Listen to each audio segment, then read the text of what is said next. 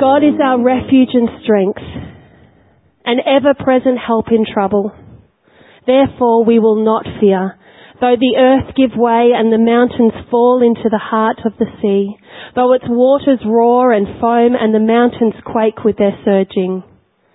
There is a river whose streams make glad the city of God, the holy place where the Most High dwells.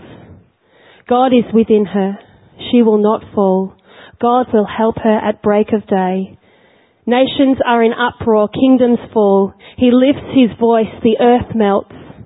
The Lord Almighty is with us. The God of Jacob is our fortress. Come and see what the Lord has done, the desolations he has brought on the earth. He makes wars cease to the ends of the earth.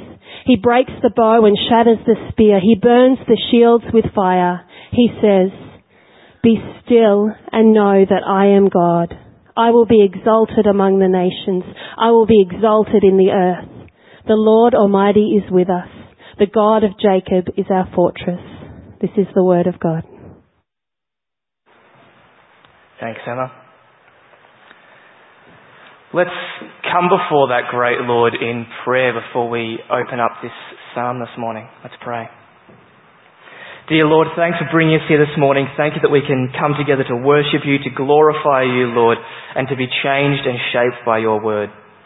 Father, I pray that you'll be with me as I seek to unpack this word and look at what it means for us in our lives today, Lord. And I pray that you'll be with all of us.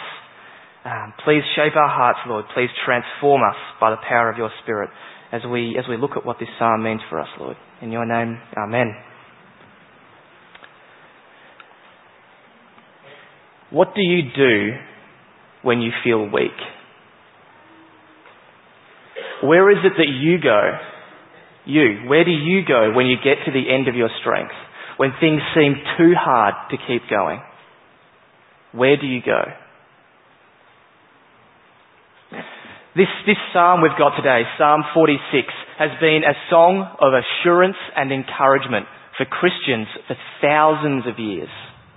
It has given great comfort to countless people who recognise that they are weak and who come to God crying out for help.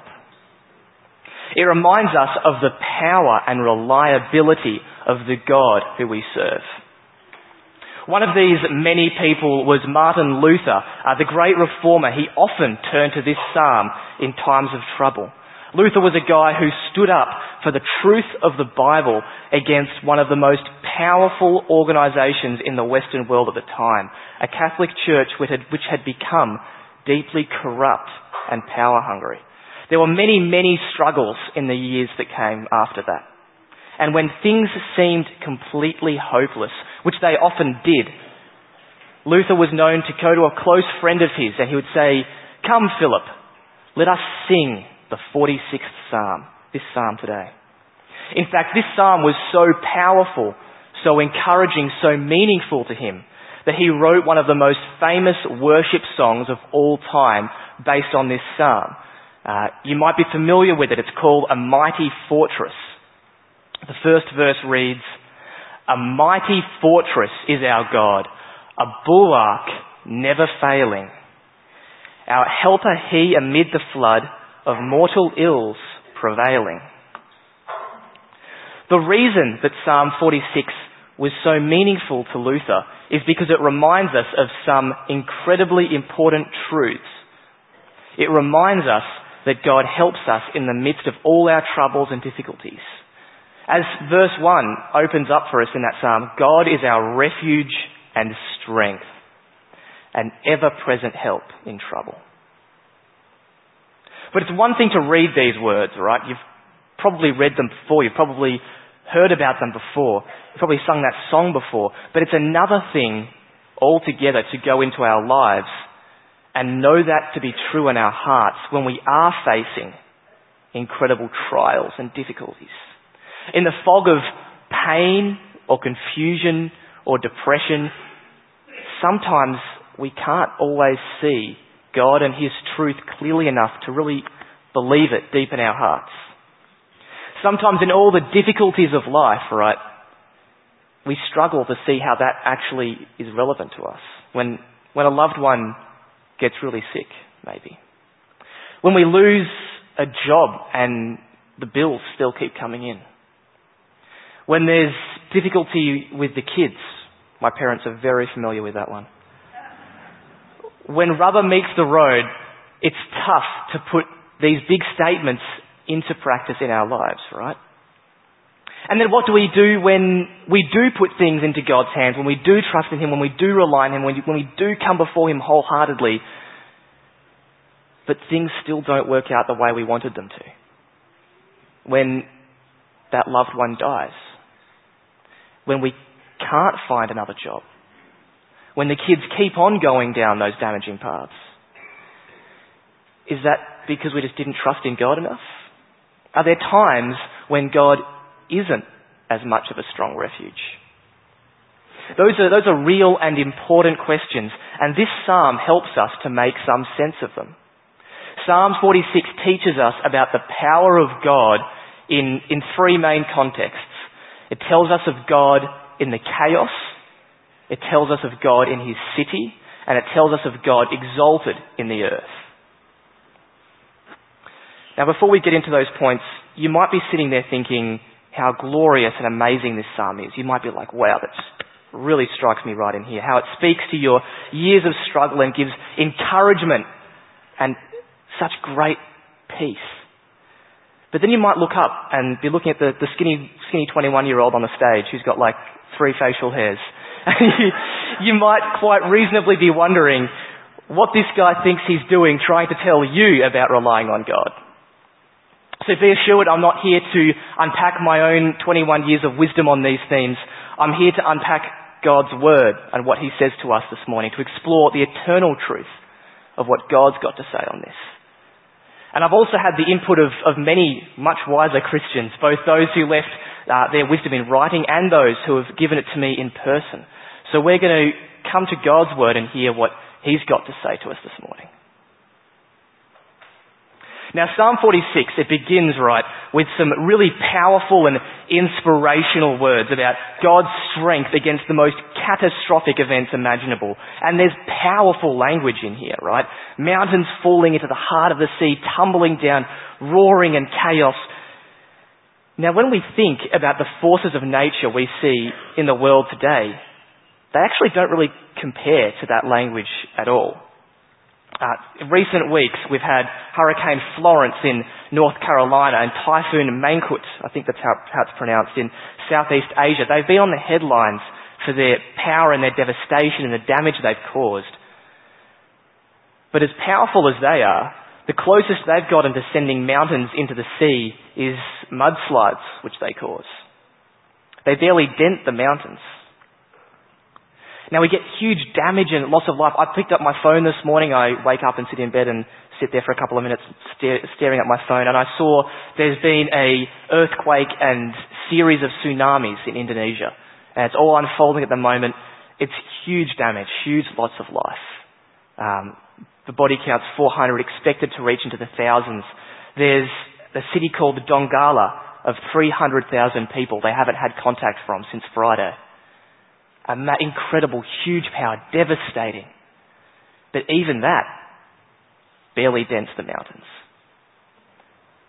In 2015, a magnitude 7.9 earthquake struck Nepal. Now that was thought to have made Mount Everest shorter by about 1 inch in the size of Mount Everest. That's nowhere close to ending up in the heart of the sea. But our psalm speaks about God's power against situations where the mountains are hurled into the depths of the sea. And it describes that level of calamity to help us see and understand how mighty our God is, how totally powerful He is over the worst we can imagine. And that was the worst that the psalmist who wrote this psalm could imagine. Back in the ancient world, you had this dichotomy. Mountains were seen as the big, strong, most powerful, unshakable things in creation. And the sea was seen as a force of chaos, something not to be trusted, something evil. We talked about that when we looked at the story of Jonah, right down at the bottom of the sea. To have the mountains themselves collapsing into the sea represented the worst, most chaotic, calamitous thing imaginable. And so when declaring this psalm, the psalmist and we today are declaring God's power over the most crazy, chaotic things we could possibly ever imagine. So God is a mighty refuge who is strong against anything we can think of. And we can be totally certain there is nothing in our lives He can't defend us against. There is no challenge that's so big, so great, that it can shake our God. Now, we live in a chaotic world, right? It can seem that every time that we turn the news on, when you pick up your phone in bed in the morning, there's something else that's gone wrong. And then in our own lives, immediately, away from that screen which tells us all the terrible stuff outside, our daily lives are chaotic as well. Often they're just an absolute shambles. It can feel like constantly there's someone else getting sick, or relationships are always breaking down, or finances are always falling apart. We live lives that are bombarded by chaos and challenges. We live in a world that is broken, and we can never find that true lasting peace on our own. So in those moments when things do seem too chaotic, where do you go? I ask myself where I go. Where do we turn for help? Where do we turn to try and find strength? Because God reminds us through His word today that He is with us. If our faith is in Christ, if we have been saved by His work, God remains with us and He is always helping us. And we need to stop and remember where our refuge is, where we should be running to, where we should be remaining. There's a guy called Augustine. He's one of the greatest preachers and theologians of all time. And he wrote on this passage, he wrote on this specific verse, he says, "There are some refuges where there is no strength, where anyone flees, he is more weakened than strengthened. You flee, for example, to someone great in the world, to make yourself a powerful friend. This seems to you a refuge.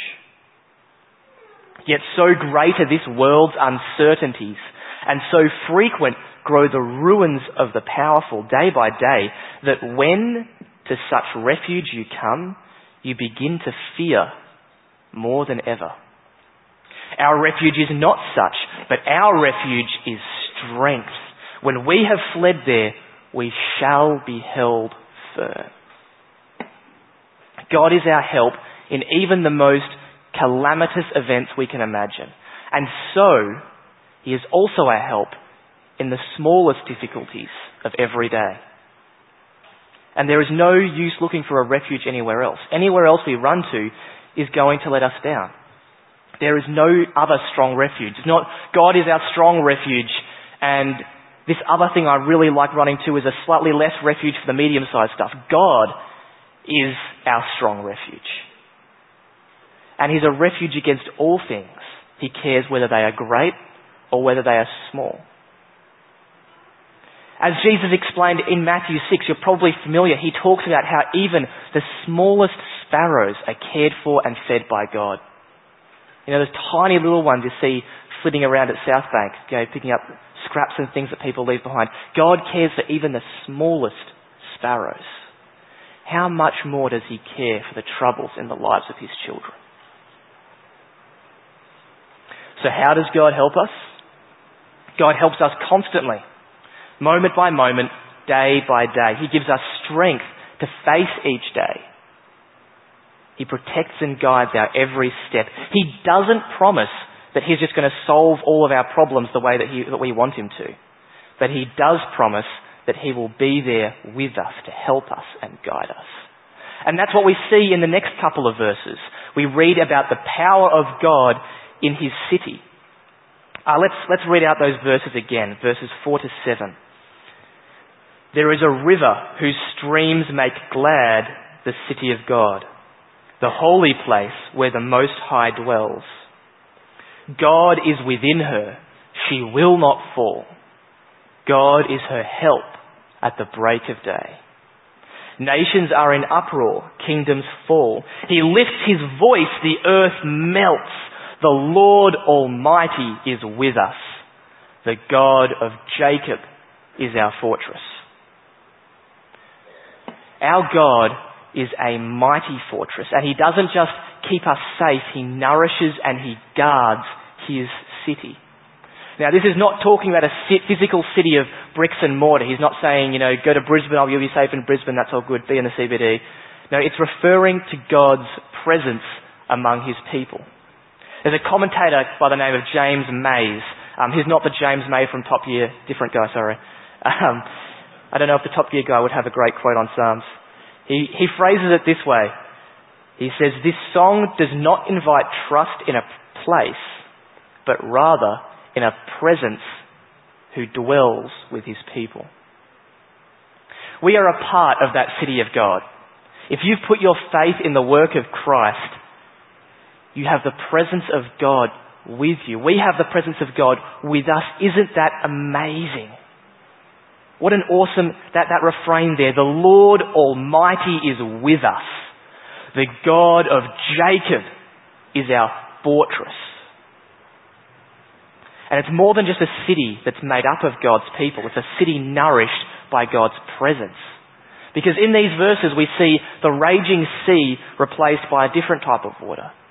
We see rivers which sustain the city of God. Now, this is a really important picture, right? Water and flowing rivers are used with really strong imagery all the way through the Bible. Through the Old Testament, Genesis, right? You've got God has these rivers flowing out of Eden, his special garden. All the way through the Old Testament, this symbolism of rivers is described to show God's blessing and God's presence, especially describing where God's Spirit is upon his people. And then we see in the New Testament that this theme is brought to fulfillment with Jesus. When Jesus gives out the Holy Spirit to his disciples, he says, in John 7, Jesus says, "Let anyone who is thirsty come to me and drink. Whoever believes in me, as Scripture has said, rivers of living water will flow from within them." And just in case there's any doubt about why Jesus said this, John even includes a note in the next thing to make sure that's clear that this is what Jesus is talking about. He says, "By this he meant the Spirit, whom those who believed in him were later to receive." Up till that time, the Spirit had not yet been given, since Jesus had not yet been glorified. So what does that look like in our lives, in our day-to-day? Because often that doesn't work out the way we imagined. Christians are not given a life of material wealth and blessing just for following Jesus. In fact, living out Jesus' teaching often makes our lives harder. To be in the city of God doesn't mean that there are no challenges. It means that our God is far greater than those challenges, and that through them he guides us and he grows us. He protects our hearts. And so we can face the trials of life knowing that we don't have to defeat them in our own power.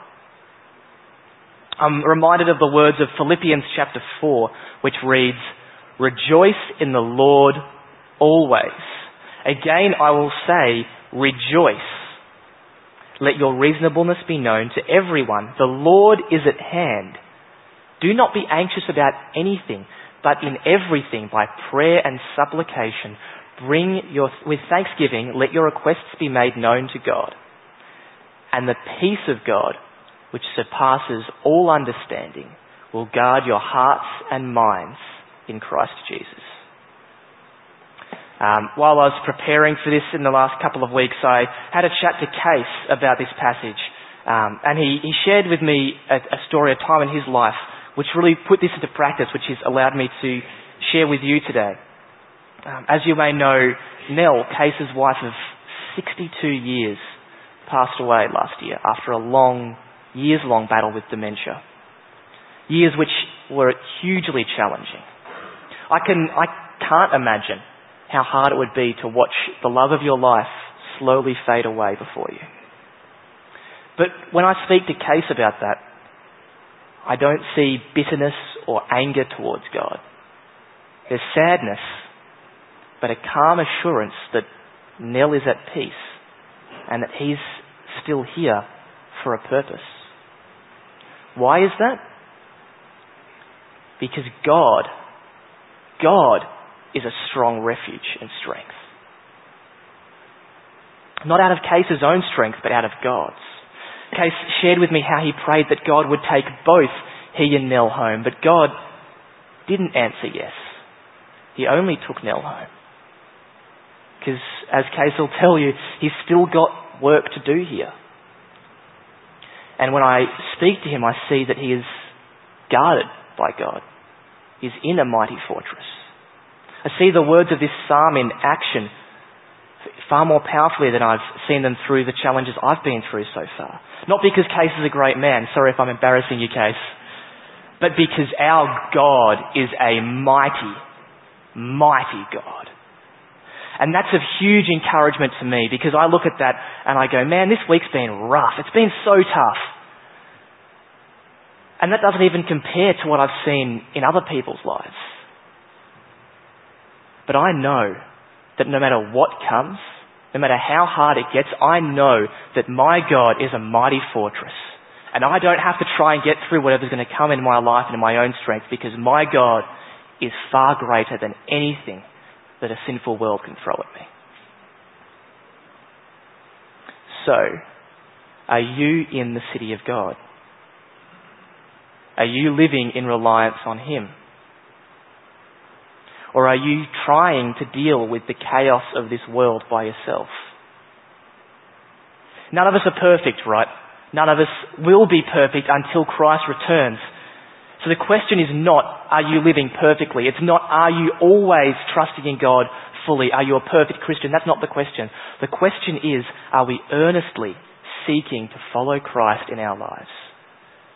Are we day by day returning to Him, asking Him for forgiveness, seeking His guidance, asking for Him to be our strong refuge? Because God is our strong refuge and ever-present help in the midst of the chaos of life, and He will always be with us. But it gets better. And that's the last thing we see in the verses of this psalm, that God is our refuge and strength, who will return to bring an end to the chaos of this life. Let's have another look at the last couple of verses there again, 8 to 11. It reads, "Come and see what the Lord has done. The desolations He has brought upon the earth. He makes the wars cease to the ends of the earth. He breaks the bow and shatters the spear. He burns the shield with fire. He says, 'Be still and know that I am God. I will be exalted among the nations. I will be exalted in the earth. The Lord Almighty is with us. The God of Jacob is our fortress.'" This last section, it's looking forward in time to when God will bring all wars to an end, all chaos to an end.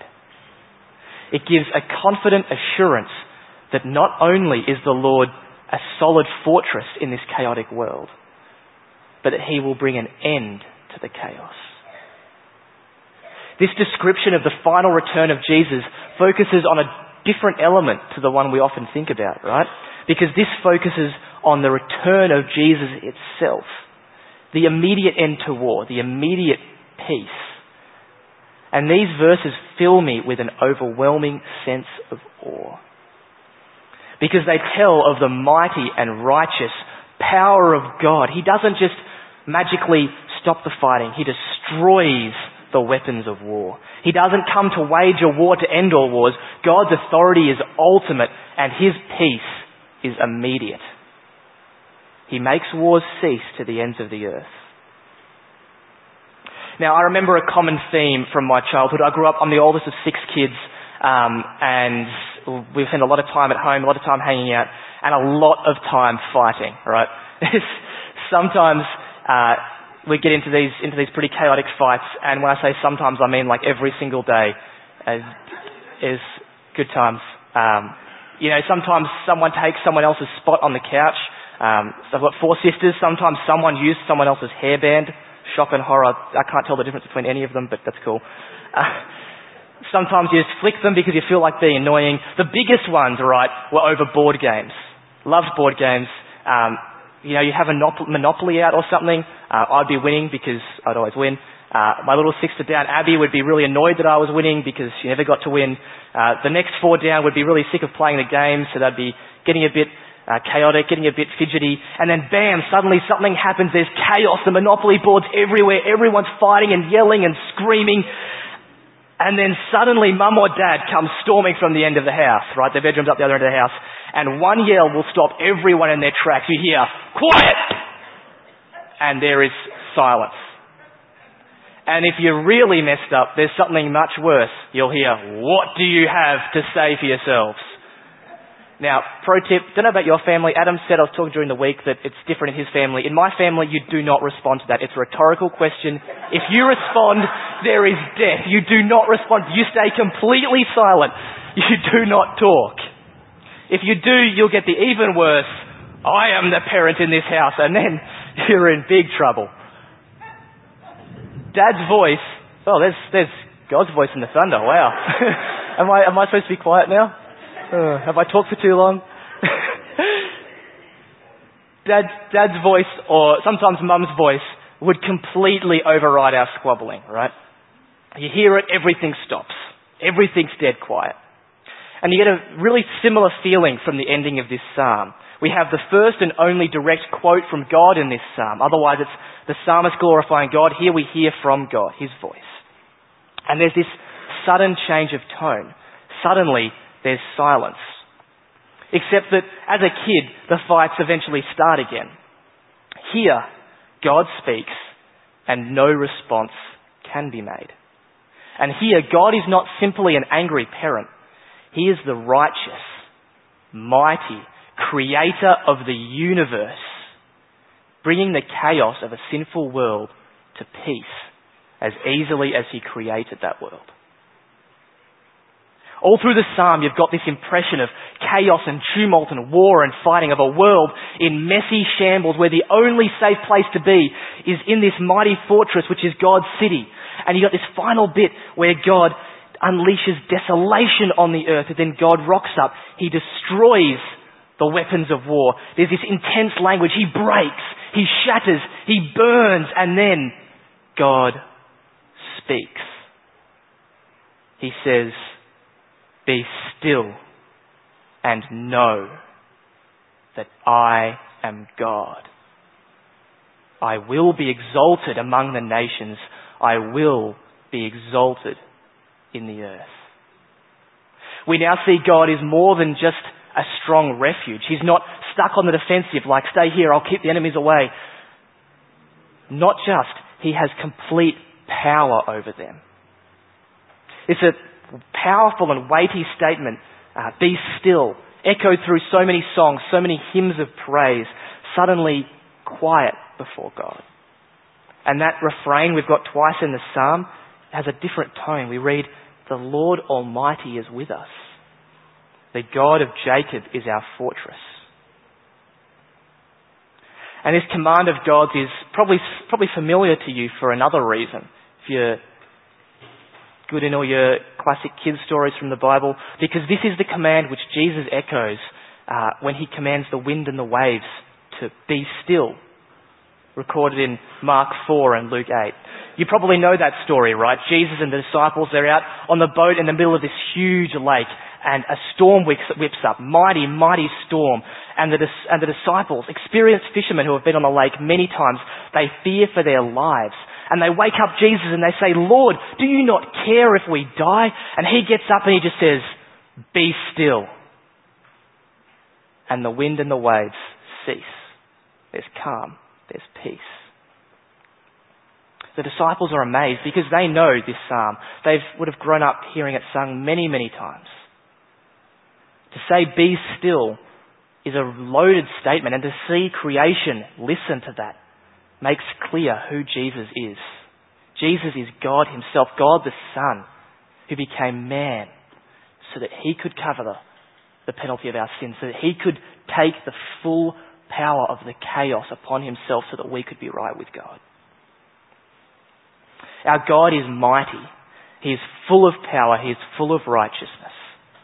And He is also the God of love, who cares for each one of us individually far more than we will ever be able to even comprehend. He sacrificed His Son so that you and I could be made right with Him, so that we could be in that mighty fortress. So if you haven't yet accepted that gift of forgiveness, if you're not in the city of God, my challenge for you this morning is, why? If you think about that and you think, cool, kind of want to know some more about it, talk to someone. We're in a room full of Christians here. Talk to a friend. Have a chat to an elder or a member of staff or someone, because it's the most important decision you can ever make. You won't be able to get through the storms of a sinful, broken world without God. God alone is our mighty refuge. A mighty refuge who will bring peace to the chaos of this world. When Jesus came to earth, the kingdom of God was initiated. He said, "Be still to the wind and the waves." He started His church on earth. He established His city on earth. And that's a now and not yet kingdom. That's a kingdom which is growing and will be brought to sudden fulfillment when He returns. And we see in this psalm and all through Scripture, when He does, there will be a time of silence, a time where the world will be in awe of the power of our God. And that's a time that we, as Christians, can look forward to with longing. We don't know the day or the hour when that will happen. But we do know that our God is more than an impenetrable fortress against the storms of this life. He has supreme power over those storms. And at the time He has chosen, He will end the chaos of this world as easily as He made it. So are you looking forward to that end? Or are you dreading that end? Life can feel like a storm that's constantly raging around us, right? But in the city of God, we have peace and security and assurance. Our God is far mightier than anything that this life can bring. And He will bring all those storms of this life to complete silence. That's something worth looking forward to. And we can be freely received into this city of God without our own merit, without our own work, by the grace of God, because of what Christ has done for us. Because 2,000 years ago, the chaos of our sin and our rebellion was nailed to the cross with Christ. He took our pain. He took our burden. He took that chaos so that we can have peace in God forever. In Him, we have peace and joy and the assurance that someday He will return. And when He does, all the chaos of the world will fall silent in awe of the glory of our risen King. Amen. Let's pray. Let's come before our God. Father God, we want to thank You for Your word. We want to ask that You'll continue to apply this to our hearts, Lord. Please change us, please shape us, please grow us by the power of Your Spirit. Lord, please create in us fresh hearts.